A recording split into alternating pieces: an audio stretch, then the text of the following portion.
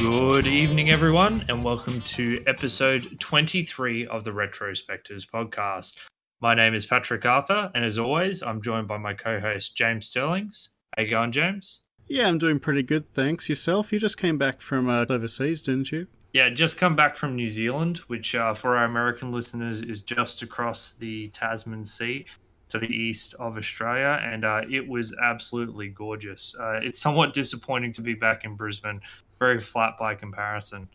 But today is a special episode because for the first time ever, James, we are joined by an additional guest. It's not just us two.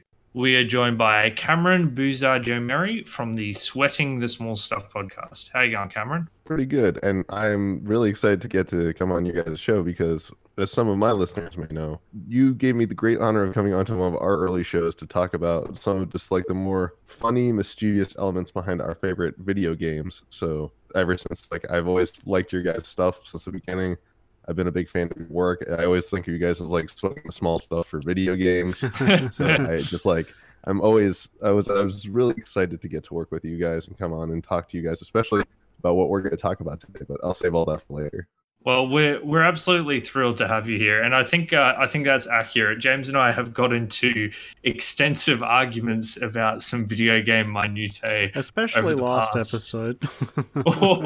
Last episode was good fun. We got into a nice and hearty argument about some graphics. But before we get into today's episode, as you said, just a quick recap on what we do here on the Retrospectives podcast.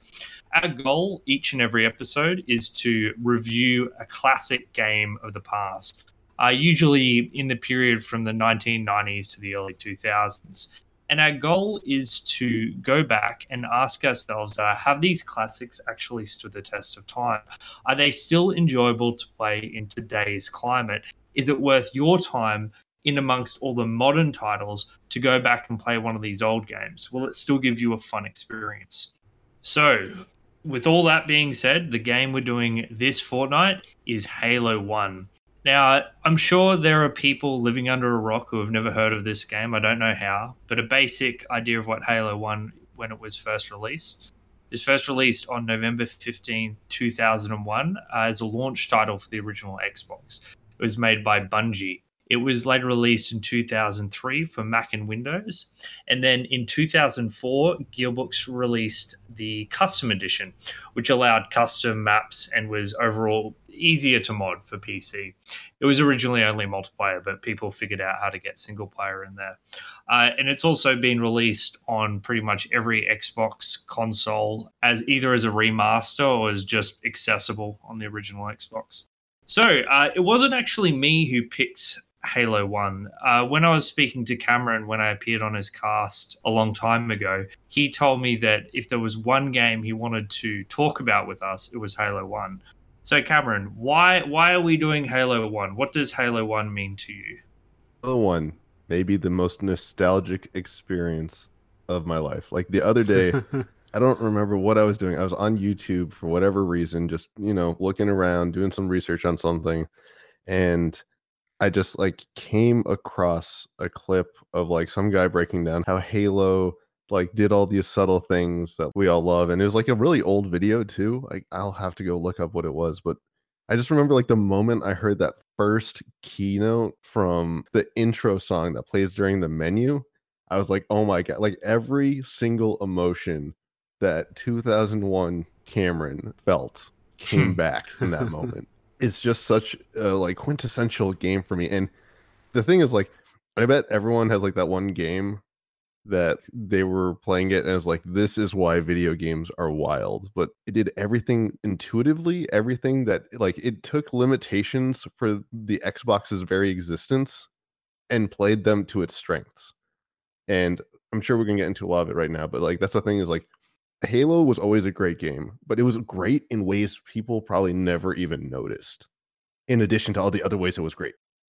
Yeah, there was a lot of subtlety there, and it definitely was the definitive Xbox console shooter in a lot of ways. I think you're on the money when you said it took the limitations and it made the most of them. What about you, James? I know that first-person shooters aren't really your jam, but I assume you have heard of Halo before and maybe even played it. Yeah, I've actually finished the game 2 or 3 times to completion before this episode.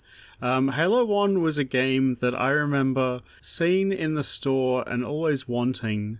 And then one day a friend of mine and I were in, like a game store in my local town, and we decided to go halvesies on a boxed PC copy of the game, and we, played it for hours in my bedroom. When I was like, I would have been like 14 at the time. And I have some, pretty fond memories of it because of that. So I was kind of excited to jump into it maybe more than 10 years later to see if it still holds up. So, unlike you two, I don't think I've ever played the entirety of Halo 1 back to back. I never owned an Xbox and I never owned it on PC, but I have spent countless hours playing Halo in bits and pieces at friends' places over the years.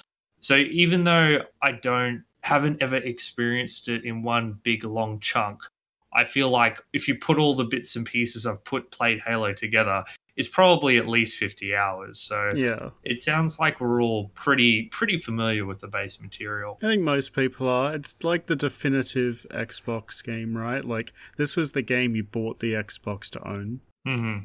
And I'm sure, did you guys play the multiplayer much? I know I played a lot of multiplayer. Oh, yeah. Well, back in the day, I only had an awful dial-up interconnect connection, so actually connecting to a game was impossible for me. So, I never actually got to have that experience.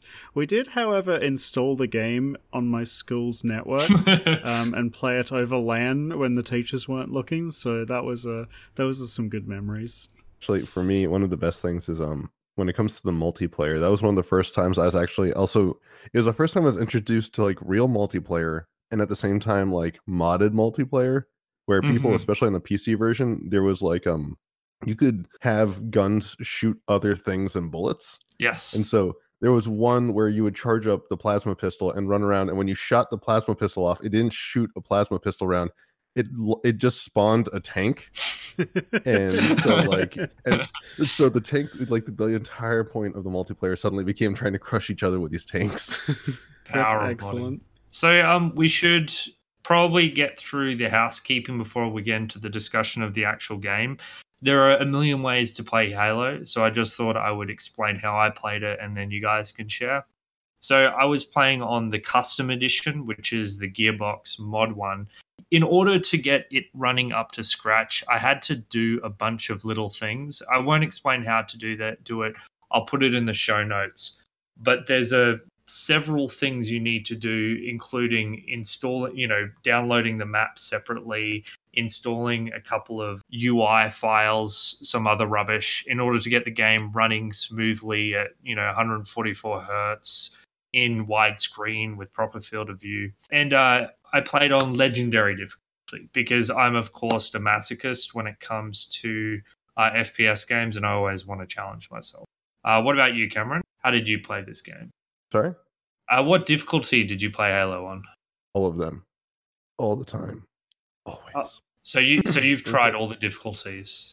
I've beaten it on legendary, I've beaten it on easy, I've beaten it on normal, I've beaten it on hard, and I've beaten it on co-op and all those as well. Like, I have played Combat Evolved so many times, I'm pretty sure I'm like closing my eyes and I can see almost every single map in my mind. I just played the game on Heroic. The last few times we've done shooters, I've learnt the hard way that I have a much worse time with them if I try to go for the hardest difficulty.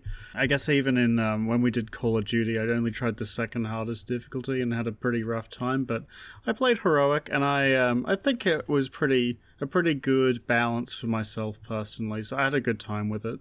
Okay, so I think that's all our housekeeping after the way. So now we get to get into the good stuff, which is, of course, the discussion. And normally the way we do this, Cameron, is that whoever suggested the game gets to start the discussion in any area they wish. So, Cameron, what would you like to talk about Halo 1 first? Man, you put me on the spot so hard because there's so many things. But I think the quintessential thing about Halo is obviously the first FPS that had like really intuitive controls, which was weird to think about because when Microsoft dropped the Xbox, they're like, you're going to be able to play it like it's like a gaming PC. They're trying to like pitch as a gaming PC, not as a console, because consoles, like, they've been around for a while, but like no one had seen like, oh man, this is like a gaming PC that is a console. And so Halo was touted as this, and it was the first time they had to really think about like, how do I make FPS controls? How do I make graphics engines? How do I store the data? How do I do all these things? So I think one of the best places to start is if you want maybe the game mechanics or just like the single player campaign and how those two play together.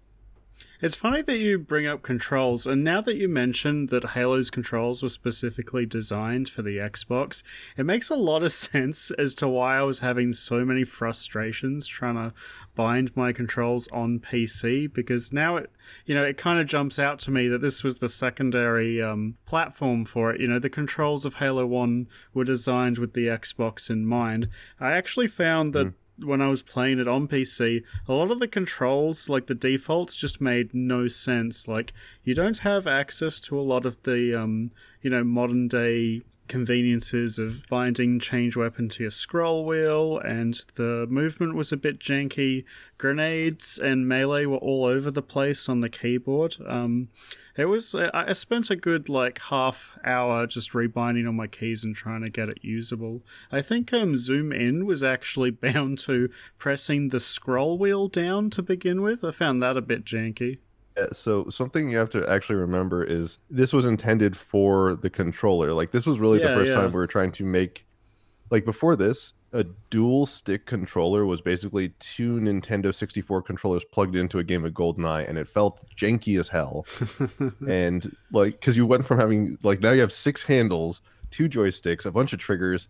Like, there's too much going on. So Xbox was like, what are we building that someone holds in their hands and they intuitively know, this is how I move, this is how I look, and these buttons are how I interact with the world or check my inventory. And because you didn't have a keyboard, they had to deviate from if you remember other games like Half-Life, yes, where you have every freaking gun and you can just all right, I'm gonna run in here with my pistol and I'm gonna pull out my crazy gun that shoots through walls, I'm gonna pull out my crowbar and I'm gonna pull out my shotgun, and you have all those weapons. Halo was we don't have an inventory system that you can quickly jump between in this FPS, so we're not gonna bother with that. You get the 2 guns, and you're going to figure out how you're going to deal with the situation with these 2 guns. I think that 2-gun system is, in a lot of ways, one of Halo's defining features, right? Because even if you look at FPS games on consoles beforehand, GoldenEye and games like that,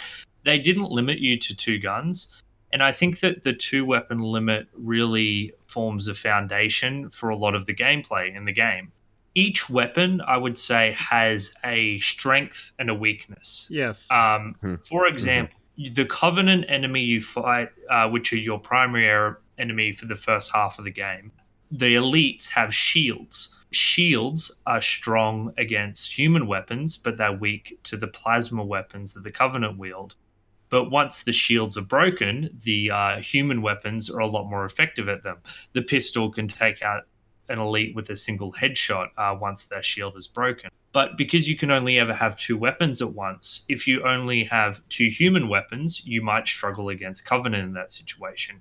If you have 2 plasma weapons, well, you might be good at breaking down shields, but actually securing the kill is quite difficult.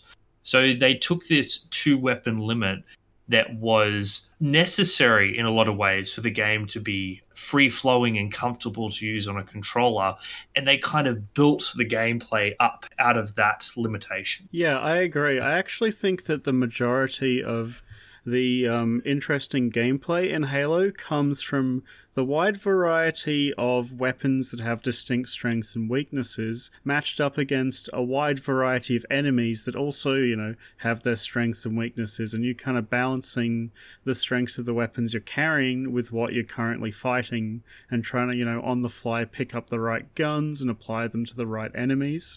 I think that is the real core of the game. Like a lot of shooters like Call of Duty and, a Counter-Strike, you're just fighting against guys with different guns. In Halo, you're fighting against the Covenant, which is, a bunch of different alien races who have come together to form a union of sorts. And so the kinds of enemies you fight are really varied in, body shape and the weapons they use, shields and vehicles. And I think this is what really makes the game stand out against a lot of modern day shooters. Actually, you brought up something interesting, which is vehicles, because this game did an excellent job with vehicles.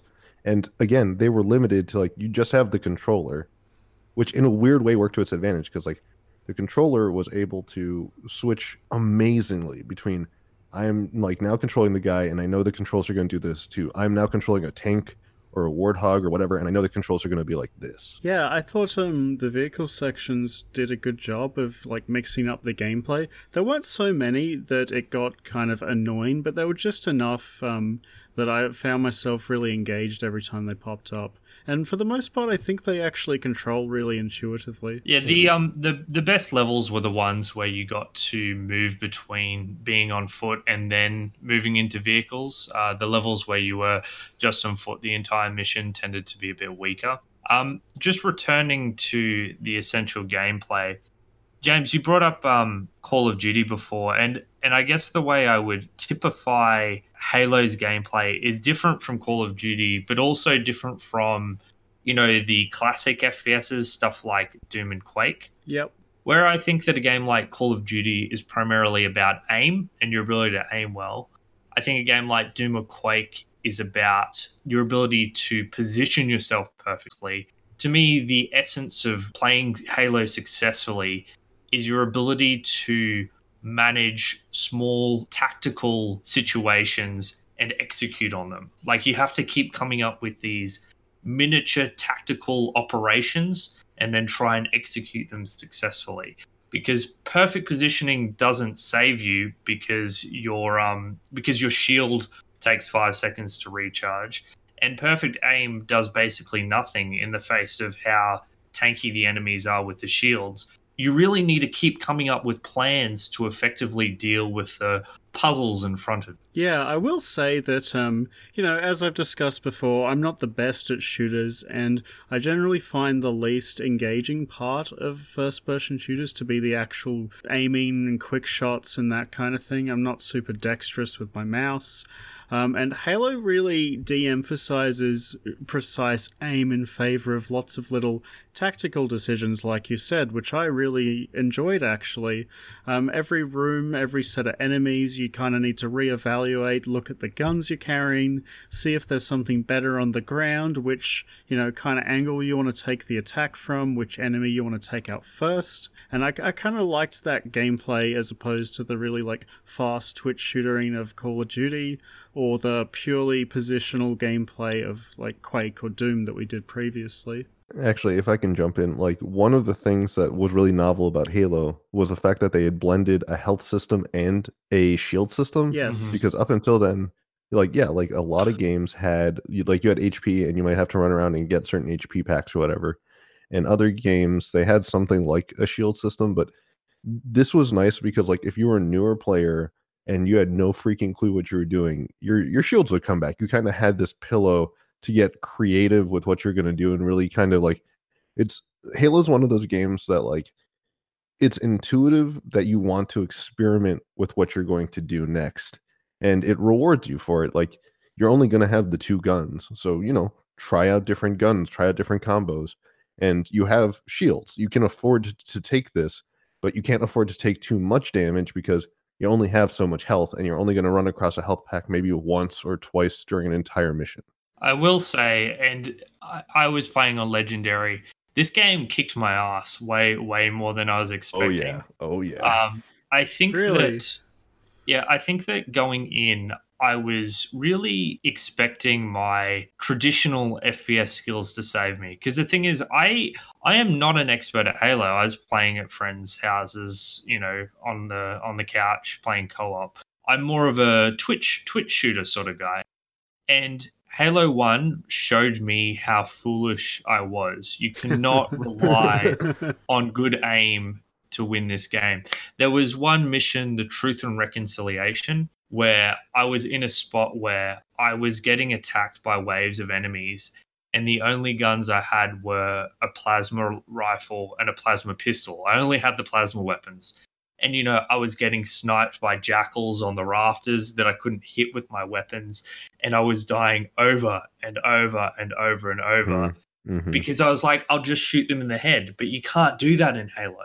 And eventually, after I died, 40 times, I learned how to throw grenades better. I learned how to evade enemies better. I got more patient, hiding behind cover and letting my shields fully recharge. I was using the plasma pistol to knock out an elite shield, then use that small moment of disorientation they get to follow it up by shooting them in the head with the plasma rifle. I had to learn how to play this game differently to other FPSs I've ever played for. And I really appreciated that experience. This was not an easy game for me to beat. And I appreciate that for it. I had to develop a different sort of set of skills and, I guess, knowledge tool set in order to overcome its challenges. Did you find yourself in like a flow? Like I remember when I would play Legendary, it was like a distinct, like there was like a flow of like, all right, you shot the plasma pistol. You don't have time to see if it lands. You just have to switch to your next gun because the window is so tight when you're going to get to hit this guy that you just like you have to anticipate things. I think a flow is a good way to describe it. But overall, I think I was playing fairly cautiously on Legendary. I would be using cover and retreating a lot. Eventually, a lot of the time what I was doing was I would take out the grunts first, then I would use my plasma pistol to take out the jackal shields, then I'd snipe the jackals, and finally I'd move on to the elites. Unless I got lucky and I could get a sticky grenade on the elites. But anytime I tried to rush at a group of enemies, I was mowed down in seconds. So I really needed to take care and proceed with tactics. I couldn't just rush in there. Unlike a lot of kind of shooters, I think that the enemies in this game necessitate you to learn how they fight and how to fight them. Like in Call of Duty, for example, a German soldier is a German soldier. You just shoot them in the head. But in this game, there's there's heaps of different enemies, and you have to fight them all in very different ways, and you have to learn that over the course of the game, which is one of the things that I think makes this game so engaging, because there's this learning process that Patrick mentioned that you get, that even if you played thousands of hours of other shooters, you're going to be learning new things constantly while playing this campaign. Cameron, did you have a favorite kind of enemy type? There's a heap of them, and I found all of them to be really fun to fight. Yeah, like they were all... my favorite ones were fighting the Covenant, obviously, but I guess now would be a good time to introduce the Flood as well, the other enemies, because... Well, actually, before we jump into that, did we want to give a quick overview of the story and then, spoiler warning as well? Oh, yes. This is an important spoiler because I just introduced, for those of you who spent the last 18 years living under a rock. Well, not living under a rock, but having no concept of the overarching plot of Halo. This, if you're going to go play Halo 1, the second enemy class is important to know about, but it's a total spoiler because I remember the first time I was introduced to them. So, well, you mentioned you're a big lore nut. Did you want to give us a kind of brief overview of the story? Just big spoilers. There's a big imagine spoilers. In your mind's eye the word like a big car spoiler just showed up in front of your face. Spoilers everywhere. All right, so. In the Halo universe, and I'll keep this brief, there are the humans, there's the Covenant, which is this group of aliens that have all come together on a religious war to cleanse the galaxy. And then there's this mysterious shadow faction of Flood. And actually, weirdly enough, if anyone's familiar with StarCraft, you basically have the Terrans, the humans, you have the if you want to think of them sort of the elite, the Covenant fits kind of into the Protoss category, and then the Zerg is like the Flood. It's this organic mass creature that they take over other organisms and turn them into part of their hive mind. And the entire plot of Halo is, if anyone's familiar with Halo Reach, that leads into the events of Halo.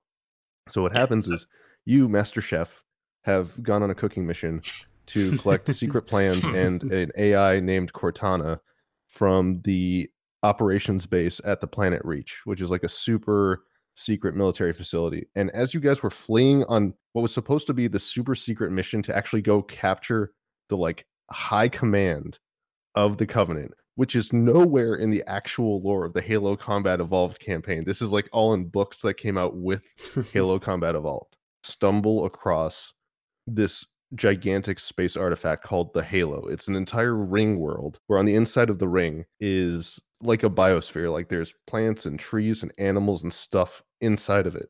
And when you get there, it turns out the Covenant are already hanging out there and doing their evil Covenant business because they are trying to figure out why this weapon exists. They're trying to figure out like how to use this weapon to help in their conquest of the galaxy and cleansing the galaxy. And so you land and you're like, anything the Covenant's doing is bad, so we have to go stop them. That's a good setup premise. I guess the beginning of the game is your main ship getting attacked by Covenant forces and then being forced to conduct an emergency crash landing on the planet. After which, you kind of go on and explore to try and find what the Covenant is looking for, because you find out that they're looking for, a control room of sorts on the ring. So you find the map room, and you follow the map room to the control room, and then through a few other adventures on the ring. But I guess the primary, and spoilers again, guys, big spoilers, you find out after exploring the ring that the ring's primary purpose is in fact to wipe out this third faction of alien race known as the Flood, which is actually also being kept alive on the ring for research purposes. And as Cameron mentioned before, the Flood's basically like the Zerg. They're this big biomass that seeks to replicate through killing other organisms and taking over their bodies throughout the universe and wipe out all sentient life, replacing it with itself. And it's unclear of how intelligent the Flood is, but it seems to be, from what you can tell, some sort of low-intelligent hive mind that just constantly consumes. And so after releasing them across the ring, you set out on a mission to destroy... Sorry to interrupt you there, James. Can we just do a deep dive in on that specific mission and that story moment where you uncover the Flood? Yeah, sure. Why would you like to start? I just wanted to say, I think that overall I quite like this story, but I think this mission is like the narrative highlight of the entire game. And yes. I loved how it all unfolds. It starts with Cortana telling you that where Captain Keyes is going to the supposed weapons cache is not what it seems. It starts with you landing in like this swampy area with atmospheric fog like sweeping in. As you approach this facility, you see a bunch of Covenant running away from it in fear. And curiously, there are no elites with them. You descend deeper and deeper into this facility, and you start to see signs of struggle, like there are dead Covenant and humans all over the place. There are rooms that are like barricaded off, and they're just filled with corpses.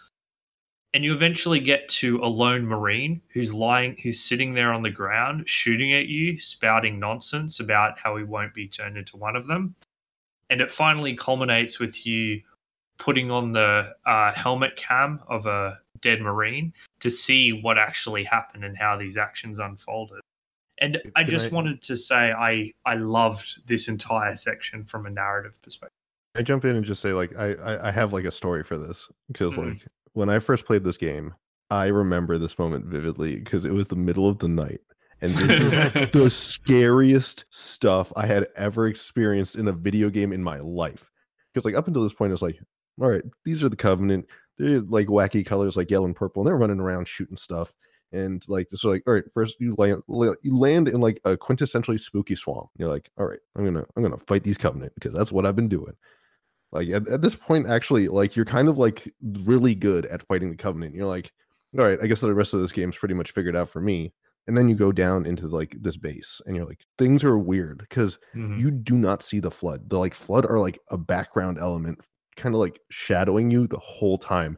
And in a video game, that is impossible to do because you could be looking anywhere when like narrative moments are happening, and yet they do such a good job of like musical cues and just like weird noises and like, oh, there's something here that's like next level. And then you find that guy, and it's like, it's not just like you find this guy and like you're slowly introduced to them. It's like you find this guy, and as soon as you're done watching the video of like people getting taken over by the flood, that exact, like, they're called the flood for a reason. It's just a flood of mobs and creatures crashing down on you trying to kill you. And oh my god, it was like the most terrifying. Like, little younger me was just like, this is nuts, and I need to go to bed now. I distinctly remember having a very similar experience when I played this for the first time. Actually playing this for a second time, I think that everything leading up to the Flood's reveal is excellent, as both of you have said. But that section where all the Flood pouring in is actually pretty tame, because I found a lot of the enemies, like the very first Flood section, poses almost no threat to the player, because it only, like, the little bugs everywhere, and I thought that it was a bit of, wasn't as climactic as I remembered it being as a child. They probably just did that for gameplay reasons, because they introduce you to the weakest Flood. Then the next wave that you fight are all the melee variants. The first group you fight, none of them have guns.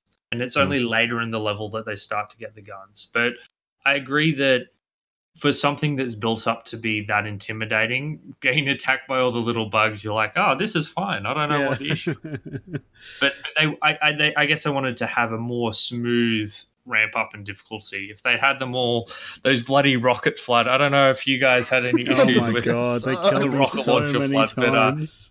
They just kind of run up in melee range and shoot a rocket in your face. So not having to deal with that the first time you meet them is appreciated. I think the best part about seeing the Flood for the first time is it finally makes sense why the the battle rifle exists in the first place. Like, the default gun you get in this game feels like really, really pointless for like much of the start of the game. Like, I threw it away as often as I could. So bad. It's so bad, but it's really good at cleaning up those little bugs. I like the assault rifle. The assault rifle and the pistol were like, actually, now I kind of want to also take a moment to talk about like the incredible work scoring and making the music and sounds for Halo, because that was the other thing that sold it. Is like, okay, this is just a quick tangent, because I know no one knows who Martin O'Donnell is, but Martin O'Donnell scores Halo. And if you ever had a moment where you listened to the E chord of the like Halo theme and you were like, the nostalgia, that was Martin O'Donnell just crushing it. Music and sound is everywhere in this game. Like, they did an exceptional job making everything sound like it should.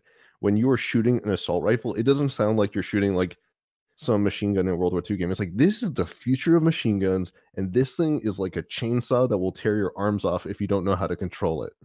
And like, sniper rifles sound like sniper rifles, rocket launchers sound like rocket launchers. And then the best part is, what does an alien monster sound like? What are elites supposed to sound like? So like, when you hit them, they don't do like some weird squeak or whatever. They go wah, wah, wah, wah, wah, and they like do all the right noises and things that like I just like now imagine a monster alien creature should sound. And then that's where the Flood comes in. It's like, as you're starting to experience the Flood, you're getting this really fun, like, it's this unsettling, like, it's somewhere between a like rain stick and someone punching a meatloaf.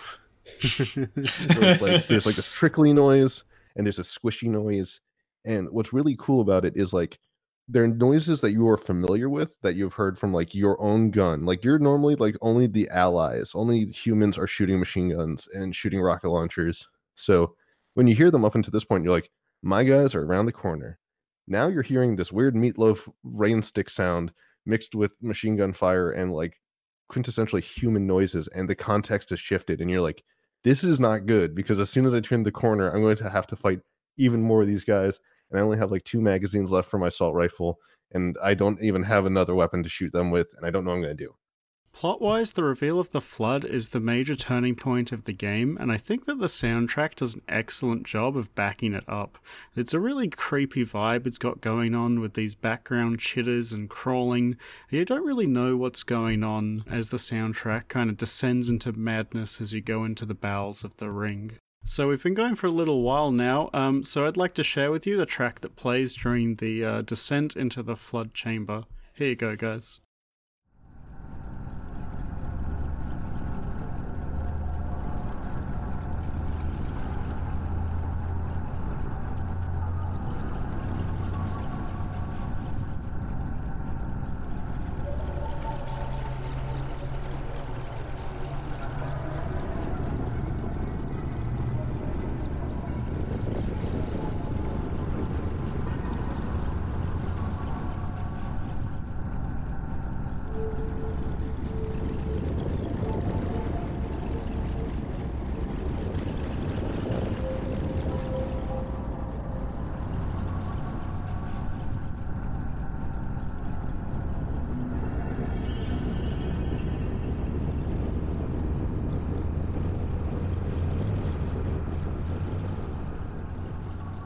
I must say that the sound the assault rifle makes is much more convincingly terrifying when an enemy flood is holding it than when you are holding it. When I hear the sound of that thing, I run for cover. I throw a grenade around the corner and I duck because, it'll just shred through your health if you're not careful. Whereas on the other side of things, when you're using the gun, it just feels like you're shooting tissue paper at them sometimes. Yeah, Cameron, you're mad. This assault rifle is probably the worst rifle in any game I've ever used in my entire life. The real problem with it is its minuscule range. It's like an SMG range, and it's hugely inaccurate. Like the cursor, it feels like it fills half your screen. So you have to be shooting at them forever to do anything. When it comes to close combat, the shotgun is so much stronger, and I don't know a single reason you would ever voluntarily choose to have an assault rifle over the shotgun in this game. No, definitely for clearing up the little flood. I carried an assault rifle with me after the flood appeared, semi-regularly to deal with the little ones. But, only when there was a lot of carriers. Oh, can we talk about carriers? Carriers are my favorite enemy in this entire game. They're just like this big, fleshy meat sack filled with, fleshy, pulsing eggs. And when you shoot them, they explode into bugs and take out any enemy in the vicinity near them, or you if you happen to be caught in the blast. And I found them so fun from a gameplay perspective, because they're essentially like suicide bombers that will kill you if you get too close. But if you're strategic, you can use these enemies to detonate them in a strategic spot and take out half of their allies. I found them really fun to play around with. Something actually I want to also talk about with the Flood is how novel they are, because the Flood sprites, normally up until now, you've gotten used to, if you shoot it in the head, it will probably die. But the Flood... They don't have heads. These weird, tentacle bug... Well, that's the thing, is the tentacle bug creatures are the ones controlling them. So you actually have to aim for wherever on their body that is. And if you're running up behind one, you won't see it. So you have to wait until they turn around to be able to take your pistol or your assault rifle or whatever and shoot them right in that spot to get that one-shot kill. I actually didn't figure that out. In general, though, can we agree that the Flood overall are less interesting to fight than the Covenant? Because I agree there are nuances, in the way you approach them, but in general, it felt like they were a Flood. Like I would be attacked by heaps of enemies, but often what I'd be doing is going into a corridor and shooting my shotgun over and over again as they ran at me one by one. Or I'd throw a grenade in the middle of them and, I'd kill them all in a chain reaction. Whereas with the Covenant, I've never felt I could do that. I never felt I could just... So tactically, I think that it was good that the Flood were introduced because they increased the gameplay diversity overall, but they're no match for the Covenant. Fighting the Covenant was always a lot more annoying. I think it's incorrect to consider the Flood in terms of individual enemies. They're one entity trying to kill you. And it's instead of having these tactical one-on-one battles against the Covenant, you're fighting this, effectively a zombie horde that's coming towards you constantly. There's a lot of kiting and a lot of trying not to get trapped in corners and trying to make sure you're conserving ammo and taking out the biggest ones. I think that it's more correct to consider them a singular enemy as a whole, almost. Yeah, I remember missions where I would fight the Flood, where I literally would I would run back for a quarter of the map trying to get them to leave me alone so I could run back up to them and attack them again, because they would overwhelm you without even trying it. But that's the thing. I don't think running endlessly backwards is actually interesting gameplay. What the thing I liked about fighting the Covenant is that the AI of the elites was that if you took down their shield, they go and hide so their shield comes back. It's such a small thing, but what it means is that you cannot afford to just sit behind cover or endlessly retreat when you're fighting elites. You need to take down their shield and then take your opportunity to go on the offensive. That's fantastic and interesting gameplay. Constantly backing up, emptying clip after clip of enemy into the Flood until they finally all die, I just think it pales in comparison. I was just gonna say, and I think it goes back into what I mentioned earlier about flow, where like you, it's not necessarily that like you know the flow of battle, but you know that like you are familiar with your guns. You know that like this is when I have to strike, or else I'm gonna miss my chance. You mentioned elites. I think elites are actually the hardest enemy to fight in the game. There are these like heavier enemies, the hunters, but I think they're a lot easier to kill than the elites are because they move a lot slower and they have a lot of one hit kill points on their body, which if you're smart you can get to before they see you. The elites, however, duck and they weave. You know that animation where they like duck down and sidestep out of your gunfire, and they throw grenades and they like take cover to let their shields regenerate. I thought they were really They dodge your grenades. yeah, as they well. do. I thought they were really fun. I actually found the easiest way to take them out was if you throw a grenade in their direction and then take a pistol out and take pot shots at them, because the guns in this game have great feedback because they do a lot of like mini hit stun when you hit enemies. So I would just kind of like keep an enemy locked in place and wait for the grenade to explode to take it out a lot of the time.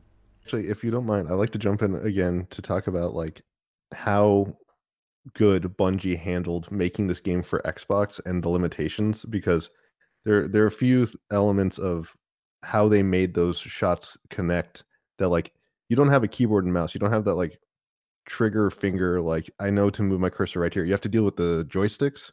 So they actually had to go out of their way to make it like you have basically controller drag, which is every time your cursor's over the enemy, it'll actually slow down a little bit to give you a little extra time to react. And then when you shoot, if like your cursor is on the enemy, even if it's not directly on their head, as long as it's red, it will connect. It will try to connect with that part of their body and put the bullet there. And then they also had a little bit of auto aim. It would just kind of like if you're moving across and the enemy is right there, it would kind of like try to bring you just down to where it was. Like they had to add these subtle things that like rewarded you for being good at the game, but also made it bearable to play when you only have two joysticks to use to move yourself around and look at things. See, And Cameron, sorry, I'm just going to jump in here because I have a very particular stance on using a controller to play an FPS, and basically I hate it. I would literally never choose to use a controller to play an FPS.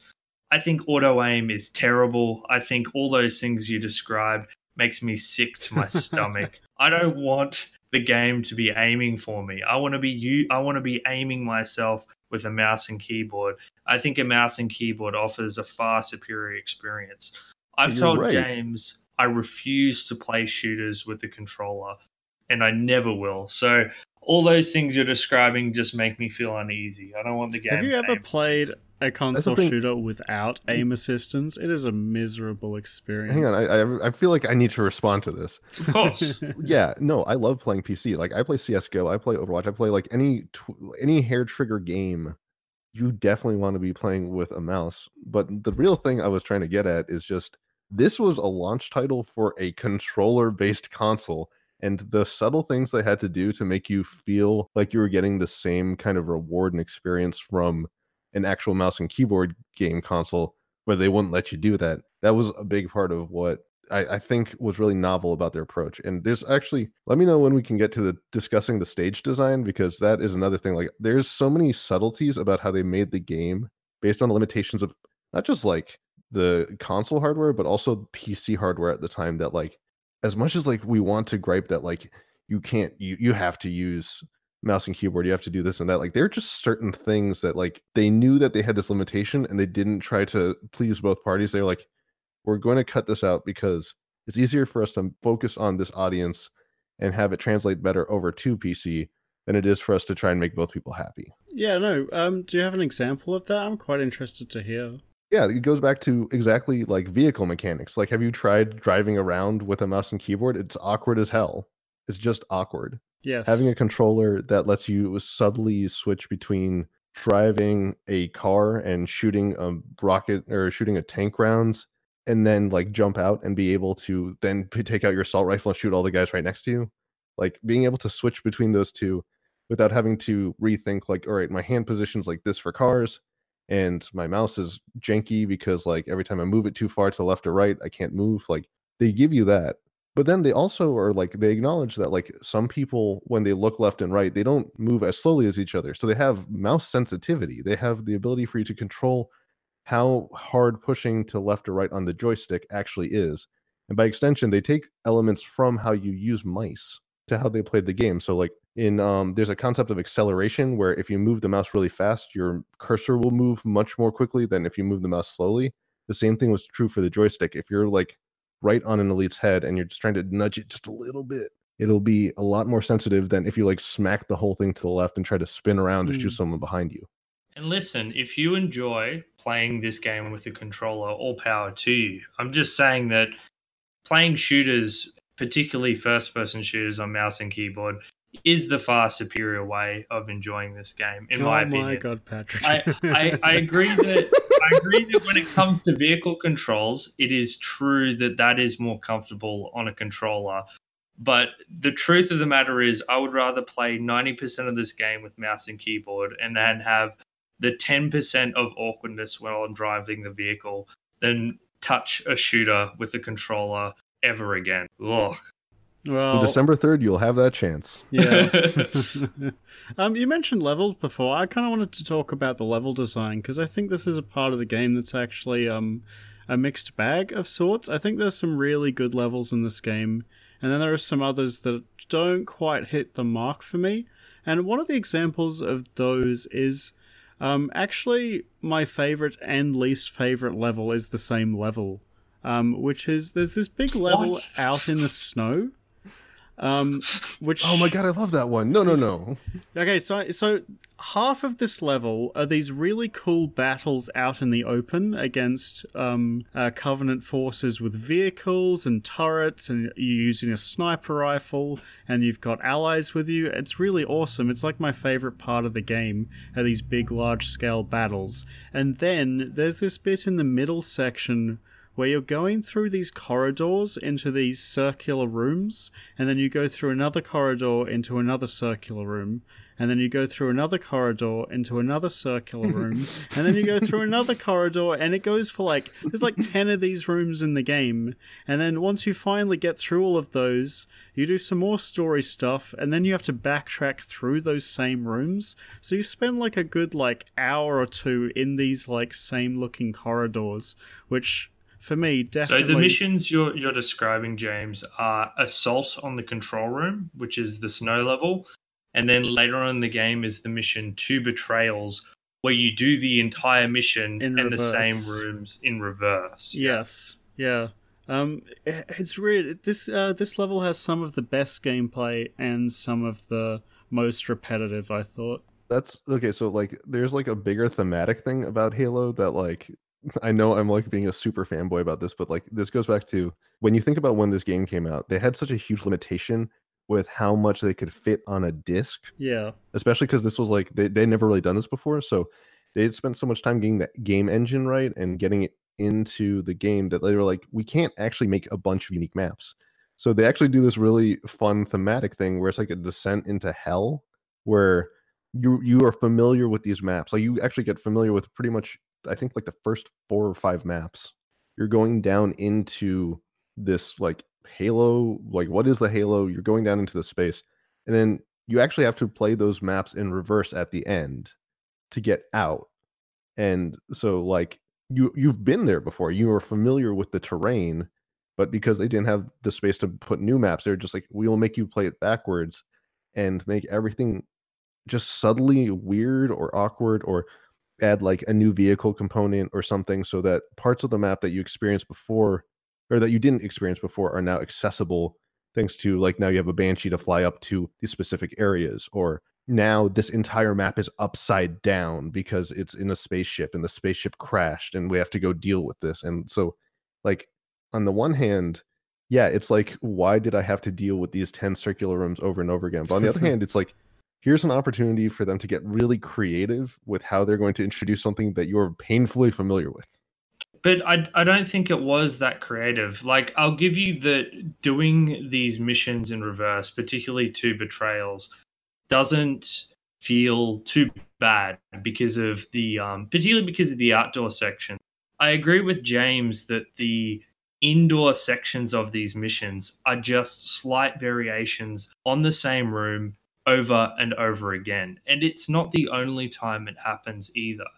I think Halo's at its best when it's throwing variety and different sort of room layouts and outside bits, different areas to take cover, different routes to approach these battles. That's when it succeeds.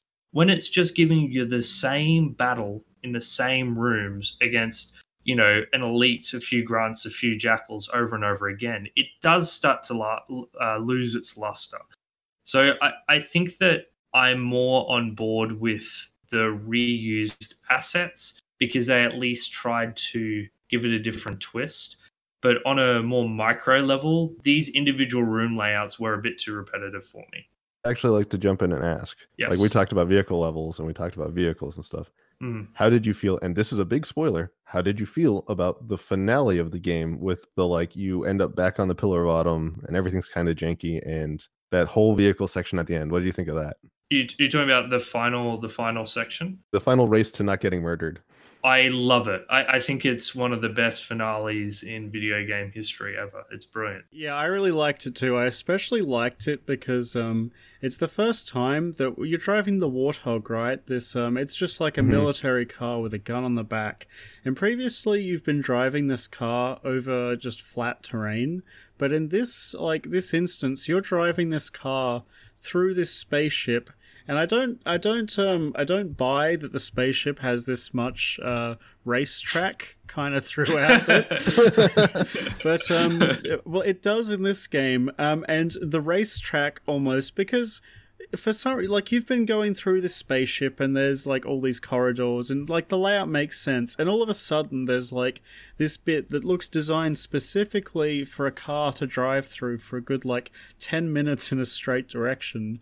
But there's all sorts of jumps and dips and ups and downs and little corners for this level that weren't present in any other level in the game. So it was a really good, little set piece. And I had a lot of fun driving my car over these jumps, and it made me feel really tense when I was soaring over this gap and, just making the jumps constantly. Because obviously, if you're going at max speed, the developers have made these jumps to be the exact width that you just barely get onto them every time, and it really works for me. And that's that's one of the things I I just want to go back to how the developers built this is they found a way to gradually this is how you start the game, and this is how you get used to a vehicle, and this is how you get used to the Covenant, and then they turn on their head. All right, now there's the Flood. This is how you get used to the Flood. This is how you get used to this bigger thing, and now we're gonna mix the Covenant and the Flood. All right, now this is how you get used to running up on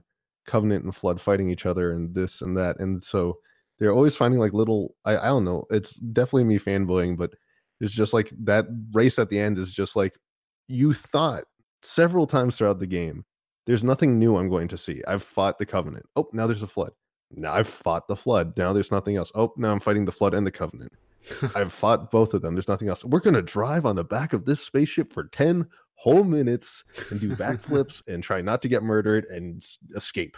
And I think it gets me every time. It was a great way to end the game. And I actually want to go back to the bit you said before about fighting all the different factions, because, there's yourself and there's the Flood and there's the Covenant, and there's actually the fourth faction, which is the Sentinels, which are Yeah, I forgot about them. Yeah, the AI that controls the ring has its own robotic laser robots. And there's all these battles that contain all three or four factions at the same time. And one of the things I really like about games is when they convince the player that they're cheating somehow, or they're doing something kind of nefarious, or playing the game in a way that's not intended. And I find that when you get into one of these multi-faction battles, it's always in your best interest to kind of make sure that the factions have equal numbers for as long as possible, and to try and not directly engage in the fight, but just let them take each other out by strategically picking off factions that are getting too strong. And I find that kind of gameplay really fun. Oh, can I jump in here? You just said play the game as not intended, and I need to share an experience I just had while playing this game because I nearly tore my hair out. There's this section on assaults on the control room or two betrayals. I think it's two betrayals where there's these two bridges in parallel. And this is actually that section you're talking about where you were going through samey rooms. Yeah. Because what you're meant to do is you're meant to go up one bridge through the doors, loop around, enter the bridge from the second bridge from the opposite end, and come all the way back. So because I love grenade jumping and trying to break games in general, I of course figured out how to jump from one bridge to the other, and in doing so, I soft locked my game because the way Halo's checkpointing and scripting works is that every time you pass a new checkpoint, it kind of loads the next area. And what I ended up doing was I got too far ahead, loaded a checkpoint that was, without loading the previous checkpoint. So the door was locked behind me and the door was locked ahead of me. And so I had to restart the entire mission because I was being creative and playing the game how they didn't want me to play it. It's rarely an issue, but it is funny how the heavier scripting in this mission compared to something like Quake, which lets you break the level to your heart's content with rocket jumps and the like, did rear its nasty head. Patrick found himself in a parallel universe where all the doors were locked. Yeah, well, and there were no enemies either because, no enemies have been loaded in for those 4 rooms. So it took me a while to figure out what had happened. I could have sworn there were a few times where I remember playing it on Xbox and something like that would happen where we would try to get really clever. And I remember if you could just restart it from that checkpoint, it would figure itself out because it knew where you were supposed to be and then it would know to load things in. Unfortunately, it did not. That's something because I tried everything. Because I was about an hour and a half into that mission when it happened. That was something I wanted to bring up too, actually, while we're talking about the checkpoints. Previously, in a lot of old games we've been playing, they have this problem where they don't really have a checkpointing system. You just kind of expected to quick save at certain points and not be super abusive about it. But this game has set checkpoints and no quick saving, and I really liked that because it forced me to play each section properly. And not get frustrated and hit that F5 button. And there were a few sections where I got stuck at for a while, and actually accomplishing this through sheer force of will and strategy really made me appreciate all that effort I'd gone to. It was really fun. I definitely agree with that because I think it goes back to that thing I said earlier about how they wanted you to experiment. And yeah, you definitely aren't going to just be able to quick save here and then just constantly pick up new guns until you get through. It's you need to figure out what's going to work for you for this section. And again, you have the shield and you have the health pack, and they want to give you the tools for you to make your own pie in this kitchen of Halo violence. Yeah, and all the tools are really fun to use. A special shout out to the Needler as being one of the most fun weapons in any first-person shooter. Why do you guys played. have such terrible taste in FPS weapons? First, Cameron with the assault rifle, and now James with the Needler. Come on, guys. The Needler is sweet. How can you not like the Needler? It's so It's cool. The meanest weapon I've ever seen in a game because what it does is and the way you have to live with the fact that you're gonna die. For those of you who aren't familiar, the Needler is this weapon that shoots out these really small pink homing needles, as the name suggests, and as the needles stick into an enemy, they stick in and stick in and stick in until your enemy's just a pink pincushion, and after a while of not getting hit by needlers, they explode, and I think the damage goes up exponentially the more needles you've got stuck in, so you kind of want to stick them with 30 needles and then they just all explode. So you can use, because it's it's got a homing weapon, and it shoots rapidly, you can kind of stand back and take people out from a distance, but if you don't put enough needles in them at once, it won't kill them, so you gotta really make sure you're filling them up. So the best weapon combo in the game is the pistol plus the shotgun, and I mean everything else doesn't stand up to it, and the Needler certainly doesn't stand up to it.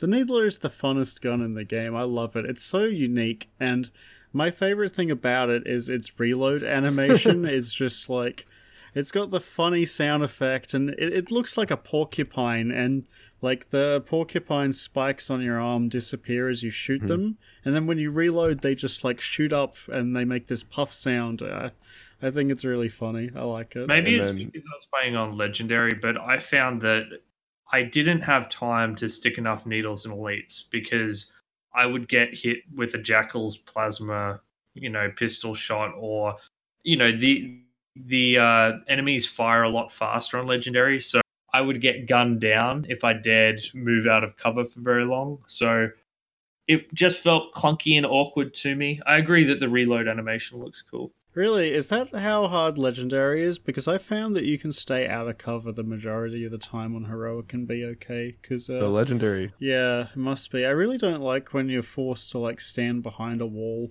for the majority of a game when playing a shooter. I like running around and jumping and just going ham. You got to be patient. The AI is too smart for you in Legendary. Like, they don't miss a lot of the time. And you'd think they would miss with like the plasma rifle, but they do not miss. You die super fast, and they shoot their guns super fast. Like, even grunts are a threat on Legendary. Honestly, the thing that surprised me was how dangerous jackals were, because I've played a lot of Halo 2 as well, and I don't know if you've played Halo 2 Legendary, but the thing that's famous about them are the jackal snipers, where you'll die from half the map away just from a random stray shot. But I swear, these jackals with their plasma pistols, I can see why they turned them into snipers, because I got hit by a lot of long-range plasma shots. Because when I played, every time I saw a jackal, you just kind of pull the pistol out and shoot that little hole on the shield where their hand is, and they die in like 2 or 3 hits.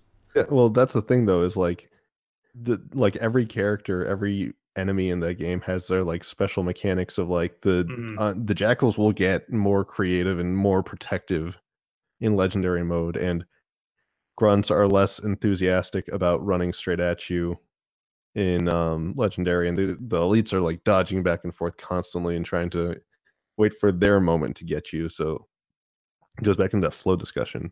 But I would like to add, how do you all feel about the melee mechanics in Halo? I never really used it, honestly. Every time because I'd constantly use the pistol, and I'd find that, because the pistol's like the greatest pistol in any game ever, right? This thing's a beast. So I was using it every chance I could. It's a pistol that has like a zoom in function and does a huge amount of damage. But every time you melee, he does this little animation where he like throws the gun up in the air and catches it after flipping it, and that just like takes too long for me. I either had to melee and then switch weapons to cancel that animation, or just not do it entirely. So I tried to avoid doing it unless I was in a real rough spot. So for me, in general, I like the idea behind it, because the idea is that backstabs are lethal against enemy elites, which is a really cool thing, particularly because you can bait the elites into doing a melee hit on you, and then you can sneak around behind them. But on Legendary difficulty, at least, I couldn't afford to have an elite get that into that sort of melee range, because I'd just die to them shooting a million shots in my head. I found it was most useful against the hunters, the guys with the big green plasma cannon things. I would melee kill them like 100% of the time. And I really enjoyed the dance you do with the hunters in order to, they do that big swing and it gives you time to get a couple of. Actually, do you remember there was it Truth and Reconciliation, or no, there was one map where like half of the enemies for the entire map are asleep, and so you're actually rewarded for walking through it and beating all of them to death. I think that's Assault on the Control Room. It's the snow mission. So yeah, they're like these mini stealth sections where you can take out all the grunts while they're sleeping. I actually didn't realize that hitting them from behind was an instant kill. I didn't realize that the entire time that I played. So I would always like walk up to those sleeping grunts and hit them, and then they just wake up and wake all their friends up. It's actually a big part of the multiplayer was like in all the different Halo iterations, there's always like you can have someone be like super OP and run around with like 4 levels of shield bars, but the entire point is like you either have to like all of you have to team up to get this guy's shields off and then kill him, or you just run up behind him and like while he's distracted trying to kill one of you, you just punch him in the back. And in like later games, they include more of a lunge mechanic. So when you melee, you don't just like smack them, you like kind of lunge at them, which helps compensate a little for this. But yeah, like when it came back to, I think it was so one of you guys mentioned something about wanting to run and gun, and I thought the melee like really Yeah, that was me. yeah. Sorry. So James, I think that was a big thing about what made running and gunning, especially on the lower difficulties, like way more fun. Was like you could have the assault rifle and the pistol and melee attacks carry you through a lot of the normal gameplay if you were just trying to like run around and have fun. Actually, I really loved when you unlock the shotgun like halfway through the game because shotguns really play into what I like about shooters, which is like fast movement and just jumping around and getting close to things and blasting them to pieces. I actually wish that a couple more weapons had been introduced later in the game because, like, when you first jump into this game, like, there's heaps of things to choose from. The variety here is awesome. Like, I love trying out all the different guns, but they only introduce, like, one or two extra weapons later in the game, so it starts to get...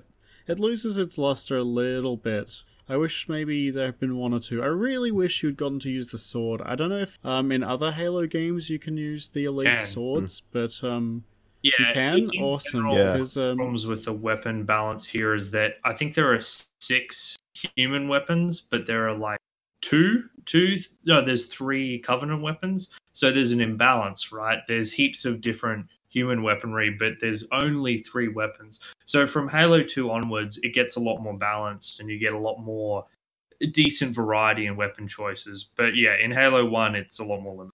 Yeah, so we've been going for a little while again, so I think it's time for another music break. Let's not beat around the bush this time and, just go into the main theme of Halo, which, we've all been waiting to hear. So here's the main theme.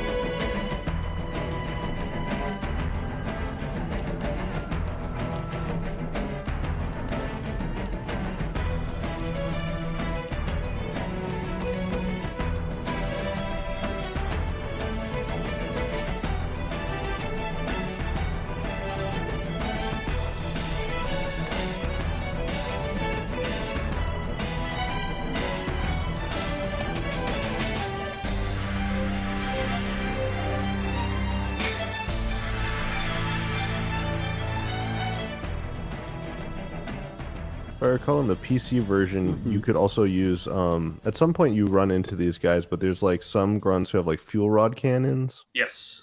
That are like the Covenant version of a bazooka. And those are they're not as powerful as the human rocket launcher, but they have 5 shots on them instead of just 2, so like they're a little more versatile. So you can't actually use it in the campaign, but it's available in the multiplayer, yeah. Yeah, it's in the multiplayer, but you can't. There's no spots where you can really use that in the single player. They're in the single player, but if you kill the grunts that are holding them, the gun explodes and takes out everything around it. Which I was disappointed by. I really wanted to use it. I thought it would have been really fun. I appreciated that it killed the elites, so I was like, thank God. And I feel like there's something else I wanted to talk about that was like quintessential Halo. Have you guys experienced any of the like real Halo multiplayer? I think Patrick, you said that you'd done LAN parties. Yeah, the truth is on this show we generally don't dive into the multiplayer because we haven't played it for so long. But I'd be happy to chat about it for a bit if you'd like, James. Yeah, sure. I did manage to play a bit of it at school, but it's been a while. I just remember trying to find the pistol whenever I could, and just hiding out on the side of Blood Gulch with snipers. When it came to the multiplayer, there was I mentioned before how like there was like this fun modding and stuff, but I think one of the things I'm really hoping, especially after this next re-release of Halo, which I don't know if you'll count that towards your it being retrospective if they're releasing one in like a few weeks, but back then in 2001, the internet was not really that great. So you could play online if you wanted to, but it was the absolute worst because whoever was the host server for the game had the best ping and Yeah, would just murder you. correct. And so like but the thing that was mind-blowing to me about Halo wasn't actually the like competitive multiplayer, it was the co-op multiplayer. Cuz like if you had two controllers and a buddy, you guys could run legendary together. You were like a little squad of super murderers running around killing all these dudes on the same TV. Like it wasn't like we had to both own an Xbox and a copy of Halo and our own TVs. It was like you come over to my place, we're gonna play Halo all day. I'll bring the Mountain Dew. You bring the Doritos. Let's party. That was definitely a very important part of the experience at the time. Although, like, unfortunately, I don't think many people are going to get to experience that these days. Part of me believes, and I don't know if this is true or not, but I think that this game may have been designed primarily for co-op. There's these little hints you get, like right at the beginning of the game where you wake up from your pod, there's a second pod right next to yours. Mhm. And I just think that playing this game co-op, at least on Legendary, I think it would go a long way to alleviating a lot of the, I guess, difficulty choke points I got stuck on. Being able to hit the Covenant from two different directions to effectively flank would be a really good way to deal with those tricky situations because flanking is not easy in this game. You move quite slow in Halo compared to pretty much any FPS I can think of. So when you leave cover, there's no sprint or anything. If you want to try and flank an enemy, often you'll just be killed trying to run from one piece of cover to the other. And I just wonder if they made this game as a co-op game first and foremost, and then a single player game afterwards.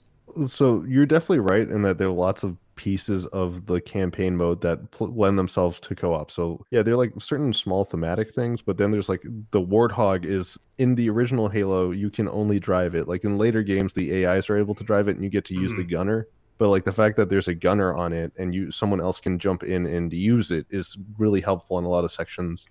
And then less with the Scorpion, the big tank, because you have to sit on the outside of that, and so you're just vulnerable the whole time. So that's a bad deal for both of you.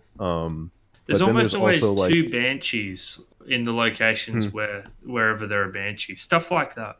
and then there's also just like flanking jackals or being able to split a wave of flood or have like I actually remember I don't remember if my little brother remembers this quite as pleasantly, but there were like lots of times where like he would just want to hang back and like take pot shots with a plasma pistol while I would run up and just like fly into the fray of like fighting the different elites and stuff. So there were moments where like you really get good at one of you would lob plasma pistol rounds at the elites while the other one of you was pulling focus fire and actually trying to take them down. Mm-hmm. Yeah, I kind of want to play this game on Legendary co-op just to get a feel of it because I never was playing on that difficulty when I was 10 years old, but I think I could get a lot of enjoyment out of it because there were times playing this game where I felt very trapped and I felt like I had to land perfect grenades in order to get through spots. So having a co-op partner to help, I guess, elevate the tactics would have been wonderful, I think. Something that popped up in my mind is I think graphically one of the things that's helped this game stay looking pretty decent is the enemy designs in this game are all extremely distinct and look really cool. I think even now, like the Covenant's designs and some of the Flood even just really pop out to you from the little grunts that act all cowardly and scream constantly and look like they don't look menacing at all. They all look kind of goofy to the elites look genuinely kind of terrifying. Bungie did an excellent job when designing each of the enemies in this game.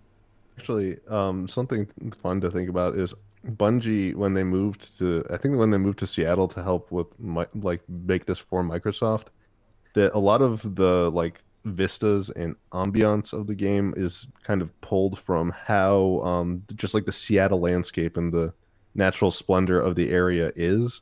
And so like there will be lots of moments where you're more or less rewarded just for hanging out and looking at just look at the ring kind of going off into infinity Mhm. and looking around you. And likewise, because every character, every enemy kind of is so distinct, you actually like it's not just like they're walking back and forth. It's like if you pay attention, like elites are trying to like always goof on or scare grunts, and like hunters are just kind of like hanging out together doing their own thing. It's like there's it seems like there's distinctive like you can't understand the language, but there's subtle little interactions that you're rewarded for not immediately going up to and murdering them for. Yeah, this game looks fantastic.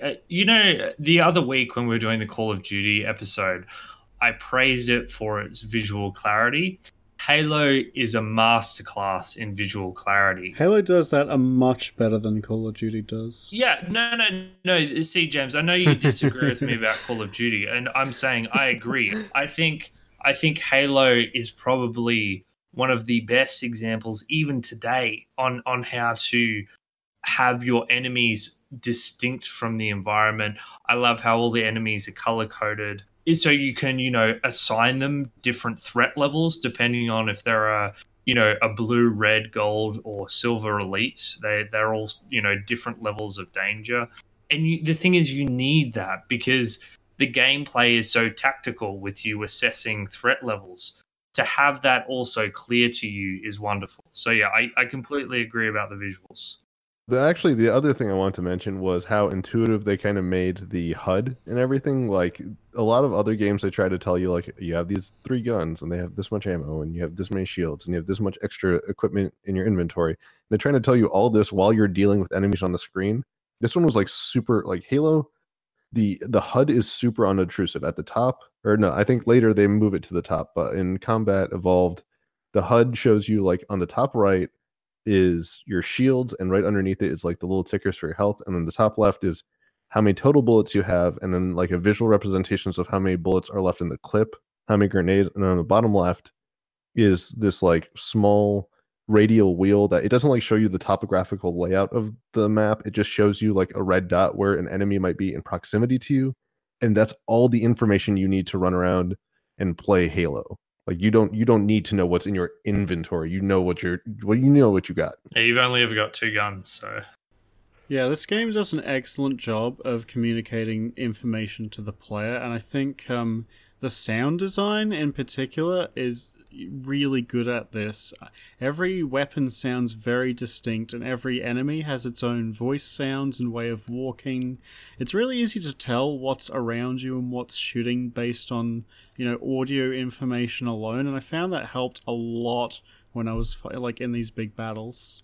Actually, so something I think that the assault rifle is supposed to communicate to you, but it's like you guys mentioned, it's kind of hard to like appreciate. Is the assault rifle is actually supposed to be kind of good against a lot of the Covenant vehicles. So like if you're dealing with what are the ghosts? Yeah, Really? if you're dealing with ghosts and banshees, and like they're big, so they fit within the target reticle, even though the target reticle for assault rifles is really big. If you are being harassed by ghosts, if you lay into them with the assault rifle, you will get them. I don't have Yeah. time for that. Yeah, I guess plasma grenades Yeah, are you faster. always had like a rocket launcher or a sniper rifle in those sections with the ghosts, because the ghosts only appear, and the ghosts are these little hover vehicles that shoot around and have their own mounted weapons. And they only appear in these big open areas, so you usually have access to longer range weapons like the sniper rifle or the rocket launcher. So you generally have I feel like you have a better way of dealing with these than the assault rifle. And these are definitely my favorite part of the game. Was the first time you walk out on this huge battlefield filled with Covenant tanks and banshees and all sorts of Marines trying to take cover and fire back and forth. And just picking up a sniper rifle and trying to control the flow of battle from up on a hill. Yeah, and like Like you said, it's gorgeous, right? Because not only is there the big open landscape, but above your head you see the Halo ring, like curving up on either side. It's a gorgeous skybox. So that satisfying moment, I don't know if you guys tinkered with this a lot, but like you can snipe someone out of pretty much every vehicle. Mm-hmm. So like that satisfying moment when you manage to snipe an elite out of like a Banshee, Yep. or well, you can definitely do them out of Ghosts, and I think at some point if you do enough damage, you can get them out of Wraiths too. And that like that just satisfying moment. I didn't know that. Like the big tanks, yeah. I don't remember if that was a Halo 2 thing or Halo 1 thing. I'm pretty sure you could do that in Halo 1, but like the implication was every vehicle in the game is something for you to enjoy and interact with. And if you can get them out of the vehicle, like there are moments where you'll run into an area and no one's actually in their vehicles yet. So you can take pot shots with the sniper rifle and kill the pilots before they even get into the Ghosts and into the different vehicles, so that you can then run over and grab them and go do whatever you're going to do with them. Oh yeah, so that brings up an interesting strategic point, because this was something that I started to do more as I played the game, which is there were sections of this game where I was not engaging the enemies. I was stealthing or avoiding them or running past them in order to get to the next objective. Because Halo doesn't require you to kill everyone. It just requires you to get to the next checkpoint. And on Legendary, I found some battles were easier not taken. And like you said, there was one moment where instead of being in this long battle, I managed to use grenades to create distractions, quickly took out the potential pilot, and jumped in a Banshee before they could. Did you guys ever use that strategy? Just like not fighting enemies, avoiding them? Yeah, all the time. Like, there was the assault on the control room where you exit out on that bridge and you can see the entrance to the control room on the left. I just sprinted through and grabbed a Banshee and flew on over there instead of going through the tunnels to get to the side. And I think there's a way you can actually jump, and if you land perfectly on the spire, you'll also be able to like just land there. You don't actually have to. Yeah. I don't remember if you die from fall damage or if you just take a ton of it. But there's a famous skip. Yeah, you know how I said the checkpointing can be a bit balked. Well, Assault on the Control Room has a specific place you can jump down, and it breaks the level. Like it basically kills none of the enemies load for the rest of the level, but there are no doors that lock shut behind you.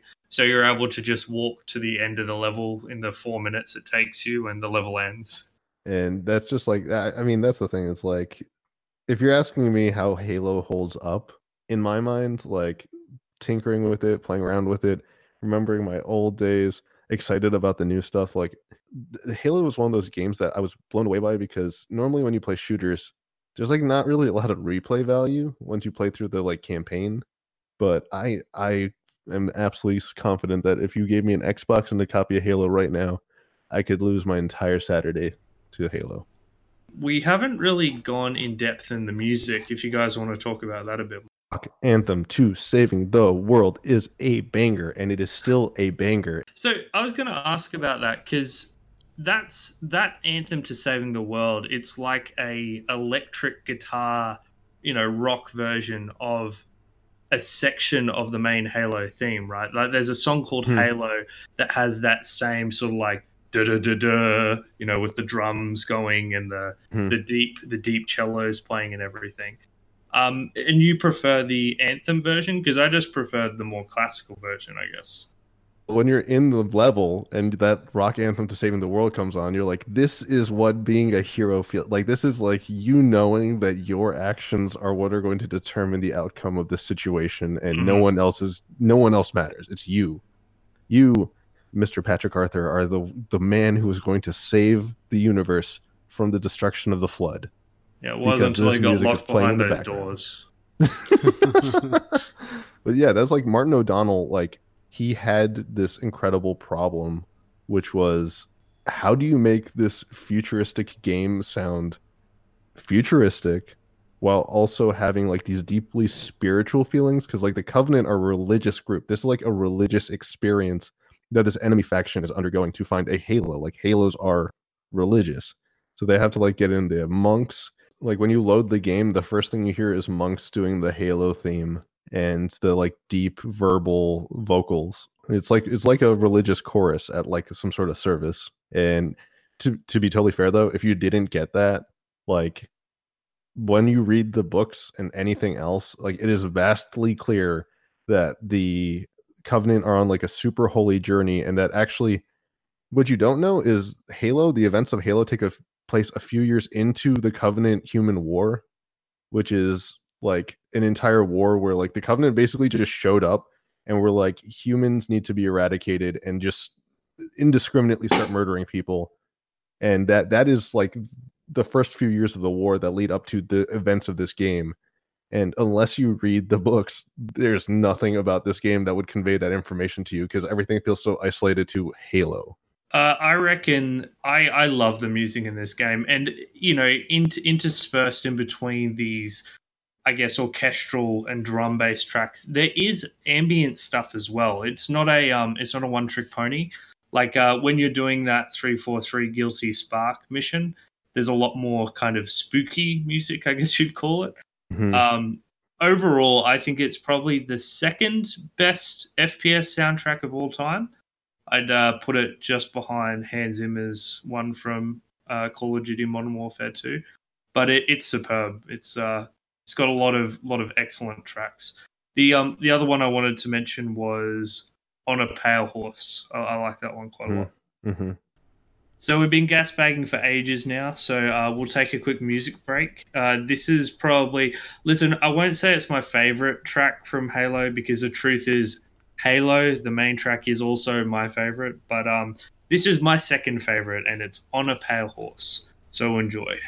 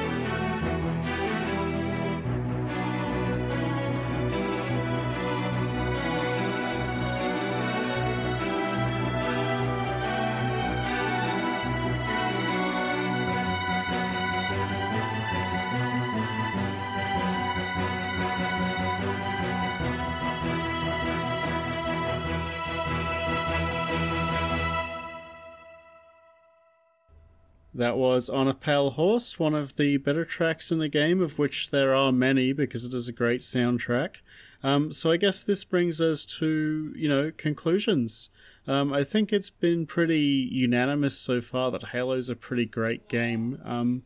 So let's start off with you, Patrick. Do you think Halo's held up over the years? Would you recommend it to a new player of the series? I would recommend Halo. I was struggling a lot with this game when I first started playing it, and I was getting very frustrated.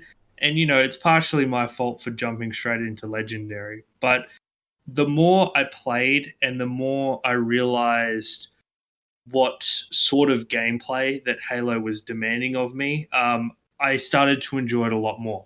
I got to that get good stage. I do think there are some problems with the interior level design getting very repetitive. And I think that the reused assets mean that as you move towards the end of the game and you're fighting the Flood and you're in these repetitive indoor areas, that kind of lull before the final apex in the maw, I think the game does become a bit weaker from its opening moments. But overall, Halo is excellent. I love its tactical take on gameplay. I love the way you fight the Covenant. I think the story is actually really good. The dialogue, etc., is whatever, but the main story beats are strong, and it's got one of the best soundtracks of any FPS game I've ever played. This was a fantastic game to go back and visit, and I highly recommend. Yeah, I completely agree with Patrick. I think Halo's definitely one of my favorite shooters. I really enjoy the tactical feel and the kind of de-emphasized nature of the aiming. One of the things that's especially gripping is just the world and the lore that kind of surrounds everything that you do. The enemy designs in this game are some of the best in any game I've ever played. The enemy and weapon variety, go hand in hand to make a wonderfully creative and experimental gameplay experience that I don't feel like many other shooters do, honestly, and I really appreciated that. The story's great, the music is excellent, and it still looks pretty good to this day, so yeah, big thumbs up for me. I really liked Halo. As for me, I think you all know I'm extremely biased, but I am a big fan, and I think you guys hit all the points, man. The music, the level design could be better, but at the same time, like I don't think I'd ever have trouble going back and playing through all of this over and over again. And legit, like I'm now that I know December 3rd, Halo Master Chief Collection is coming to PC in like whatever waves is going to. I'm super jazzed to get it just so that I can play it with my brother or with my girlfriend or whoever. It was a game that was so good that it made me hungry for not just like more Halo games, just like more Halo. I think James, you said perfectly, which was the lore draws you in and you want to learn more. You want to know why these characters are motivated to do this and what is a Halo. And they give you just enough so that you feel satisfied with the game, but also just so hungry to get more. Yeah, I know. I definitely consulted Wikipedia or the wiki many times throughout my experience with this, and I've never actually played Halo 2 or 3, so I'm actually for certain that we're going to be touching those in this show at some point in the future. So, yeah, all three of us think Halo is an absolutely great experience. If you guys have never played it before, I definitely think you should give this one a crack. It's certainly the most iconic game on the original Xbox and still a great title on PC as well. Thank you, everyone who's listened to this episode today. We appreciate you sticking with us as we ramble onwards. But an even bigger thank you goes to Cameron Bouzar-Jameri. I swear I'm doing my best with that last name, man. who has extended his hand to join us on our humble podcast. Cameron's the host of the Sweating the Small Stuff podcast, and it is a fantastic show that you should definitely check out. If you're a geek, and let's be honest, if you're listening to us, you must be something of a geek. It is a really, really fun and funny show. Yeah, thank you so much, Patrick. I'm a huge fan of what you guys are doing here, and I imagine a lot of your fans like to quote unquote sweat the small stuff about video games. And that's a lot of what we get to on my show, like just exploring science, stories, misconceptions behind all sorts of things. Like we did a really interesting episode recently where we had a physics professor we interviewed a physics professor about the physics of superheroes and all sorts of different things about your favorite movies and pop culture moments. And so if you want to check out our stuff, smallstuff.show, all of our stuff's there, social medias, latest episodes, feel free to give it a listen and subscribe. But more importantly, if you haven't already, I hope you're subscribed to this podcast, and I really hope that you go and find your friends who love video games and share the Retrospectives podcast with them, because, man, Patrick, James, you guys, I love your work. I really like what you guys have been doing, so please keep up the awesome work. Can't wait to hear what comes next, and thank you so much for having me on. Yeah, it's been our pleasure. Yeah, it's been really fun. I enjoy it. I always enjoy taking on a fanboy at his favorite game. I think we got some civil discussion out of this, but yeah. Unfortunately, yes, we did. Unfortunately, yes. Patrick has been on his best behavior this episode with only a minor outburst about controllers and FPS, but I'm sure he'll be back in full force next episode. And you guys are rspodcast.net, right? God, you're even doing our website for us. That's very generous. We are indeed. Well, it's like, that's how I like to subscribe to you guys too, but not everyone can subscribe. Not everyone's already on the subscription trail. So yeah, smallstuff.show for Swaying the Small Stuff, and retrospectives at rspodcast.net. Oh, Patrick, I'm going to have to replace you. I know. Cameron's doing a much better job than I am. I'm normally a lot more awkward. I always forget the order to do it as well. So cheers, Cameron. We'll have you on for every show in the future. Just for the down. Plugs at the end. Okay, so once again, thanks everyone for listening. Thanks for putting up with our plugging. Thank you once again to Cameron for being with us today. James, what are we doing next fortnight? What nonsense game are we doing? Well, as we've all learned, Patrick always chooses very safe and, predictable games, so I have to do God's work by picking, actually fun games to play. Although he did have an off season this week in picking an actually good game. Actually, no, I'm sorry. Cameron picked a good game this week. That's true, he did. It wasn't even me. I can't take credit for this one. Yeah, so, well, I guess it means we get to skip a Patrick episode, which is always good.